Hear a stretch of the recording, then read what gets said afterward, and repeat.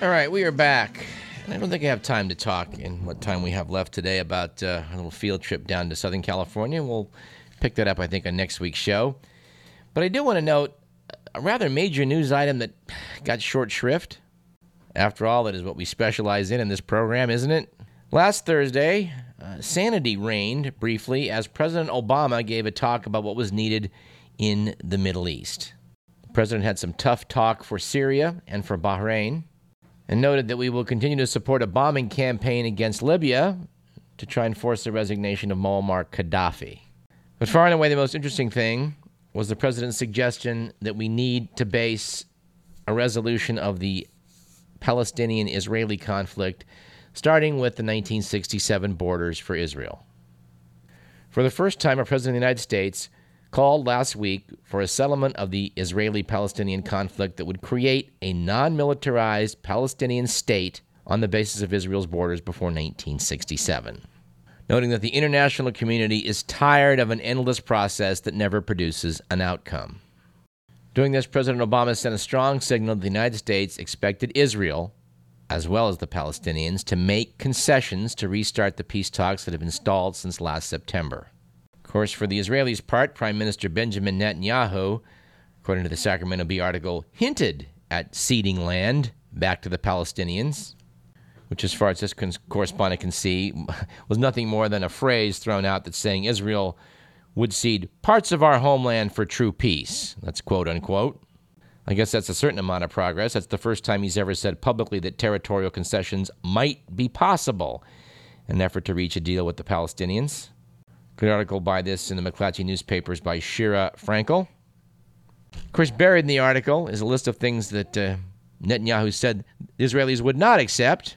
These included withdrawing from any major West Bank settlement and any agreement that would allow the return to Israel of Palestinian refugees who were forced from their homes during Israel's independence battle. Noted Ms. Frankel, few in Washington saw Netanyahu's presentation as a major change in position. Duh. If you look up the number of settlements that the Israeli government has placed in Palestinian territory, it's pretty mind-boggling. This was done deliberately by Ariel Sharon decades ago to make it impossible to give the land that's supposed to be Palestinian land back to the Palestinian people. It was an opportunity missed to have Arab and Jew live side by side in a Palestinian homeland that did not have one religion or the other as the official one. The British repeated this mistake in partitioning India along religious lines, which caused The Economist to put the Indian-Pakistani border on its cover as the world's most dangerous frontier. That's probably because both sides have atomic weapons. In the case of the Israeli-Palestinian conflict, only one side has atomic weapons. Since we like to quote letters, I thought there was a good one in the Bee from Jamal Zaid from Lincoln, who said Israeli Prime Minister Benjamin Netanyahu rudely attacked President Obama for his suggestion that Palestine's borders start at the 1967 lines with adjustments and land swap agreed on by both sides. Netanyahu claimed that the 1967 borders were not defensible, and he vowed to continue seizing Palestinian land. It is ironic that Netanyahu talked about Israeli defensive lines when Israel has attacked all of its neighbors, some multiple times. Israel's occupation of Palestine has been so brutal that 45% of Palestinian children in the West Bank and Gaza suffer from mental disorders due to Israeli army and settlers' terrorism. Netanyahu also claimed the history has not been kind to the Jews who suffered at the hands of stronger parties.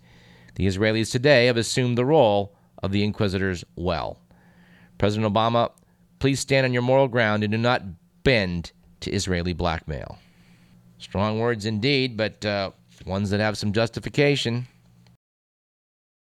And we know, too, and follow up on our discussion some months back about Arnold Schwarzenegger's last-minute commutation of the sentence of the son of Fabian Nunez. Marcos Breton had sort of a semi-apologetic piece saying, well, gee, the kid didn't die when he stabbed him. Doesn't strike this correspondence as a very good excuse. I mean, it turned out that he wasn't the actual knife wielder in the case of the kid that did die. Anyway, San Diego County prosecutors and the families of the victims are doing their best to see if they can't have that commutation reversed. They filed a lawsuit seeking to reinstate the 16-year sentence. Notes an article by Julie Watson in the AP. It was filed on behalf of victims Evan Henderson, Keith Robertson, and Brandon Shearer, who were injured in the stabbing spree. Arnold Schwarzenegger allegedly said he considered Nunez's 16-year sentence excessive, but did admit later in an interview that, well, Fabian Nunez was his pal in the legislature, and you help your friends, don't you? And I can't resist quoting from one more letter. Donna Levy wrote the Sacramento Bee to say, judging by the news media and letters to the Bee, we are repulsed by Arnold Schwarzenegger's sordid personal life, but not his public life. He was elected in a historic recall election to clean up the mess in Sacramento and solve the state's budget problems. Yet, he left office with the state in worse condition. Why? Because we elected a popular but politically inexperienced movie actor. Noted Ms. Levy. Soon after announcing his candidacy, he suggested the California energy crisis was caused by public power companies competing with private ones. To which he said, really? Closing with, yes, we turn to ignorance to make our lives better. Let's place the outrage where it belongs, in the public realm, not in a private life. And that article we mentioned previously in the program about 70 state parks to shut, looking at a list of state parks slated to close, it's astonishing. Samuel P. Taylor State Park in Marin, the Salton Sea State Recreational Area, Palomar Mountain State Park, Moss Landing State Beach. I got to look up more about this. Did note an email was sent to me by Ryan Todd, whose show used to follow this one a few years back. Ryan did a great job playing eclectic music. He's also a lawyer, but one of the good ones. Sent an email last year talking about how much money in the state went to the state park system compared to education systems, and noted that this is where the state's going to cut. I think per his graph, the state parks counted for something like 1% of the state budget. See if we can bring Ryan back to talk about that. Of course, meanwhile, in our federal parks, I couldn't resist the article by Marjorie Lundstrom in the Bee in April, talking about how scalpers are hogging Yosemite campsites. People reserve spots, then scalp them for up to $150 a day. This has to be stopped. Article notes that 900 Yosemite campsites available in advance reservation cost $20 a night. All right, with about a minute to go, we have one final item from a book donated to the program by Sharon. It's called Lemmings Don't Leap by Edwin Moore, and it has a few errors in it, I don't mind telling you. But one item I think we'll close with was Mr. Moore's statement that Mr. Ed of the TV program was not, in fact, a zebra. Turns out I did not know that this hoax was started deliberately by the folks at the urban legends site, www.snopes.com, one we've relied upon on this show, and you should too, dear listener, apparently in the hope of establishing how a hoax developed and spreads. Turned out this one spread pretty well. Author notes, if you feel like wasting an hour of your life Googling and Yahooing, you'll find quite a few people who accept this story as fact. Apparently, you can find headshots of a zebra and Mr. Ed to click on to show you how much they look alike in color and black and white. Apparently, Mr. Ed's co-star Alan Young, who I believe is still alive, got quite a kick out of this one. When told that Mr. Ed was a zebra, he laughed and said, geez, I thought he was a palomino. Snopes' point is that you should be skeptical about all your sources, including Snopes. And he notes also his book. We would note also this program, although we do the best we can. We do want to hear from you if we make a mistake. Again, you'd find us at info@radioparallax.com.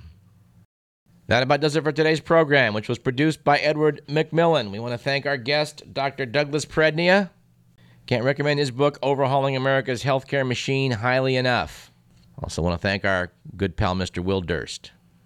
Next week's program, we'll see if we can't bring you Mr. Norman Lloyd, a contemporary and co-worker of Orson Welles, Alfred Hitchcock, and Charlie Chaplin. If you have any interest whatsoever in theater, film, TV, and radio, and we hope you do, this will be a fascinating chat. You've been listening to Radio Parallax. I'm Douglas Everett. We'll see you next week.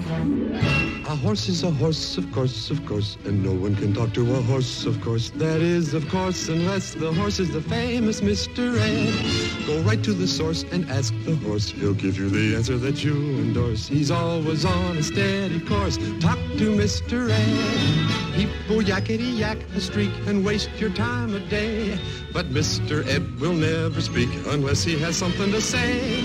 A horse is a horse, of course, and this one will talk till his voice is hoarse. You never heard of a talking horse?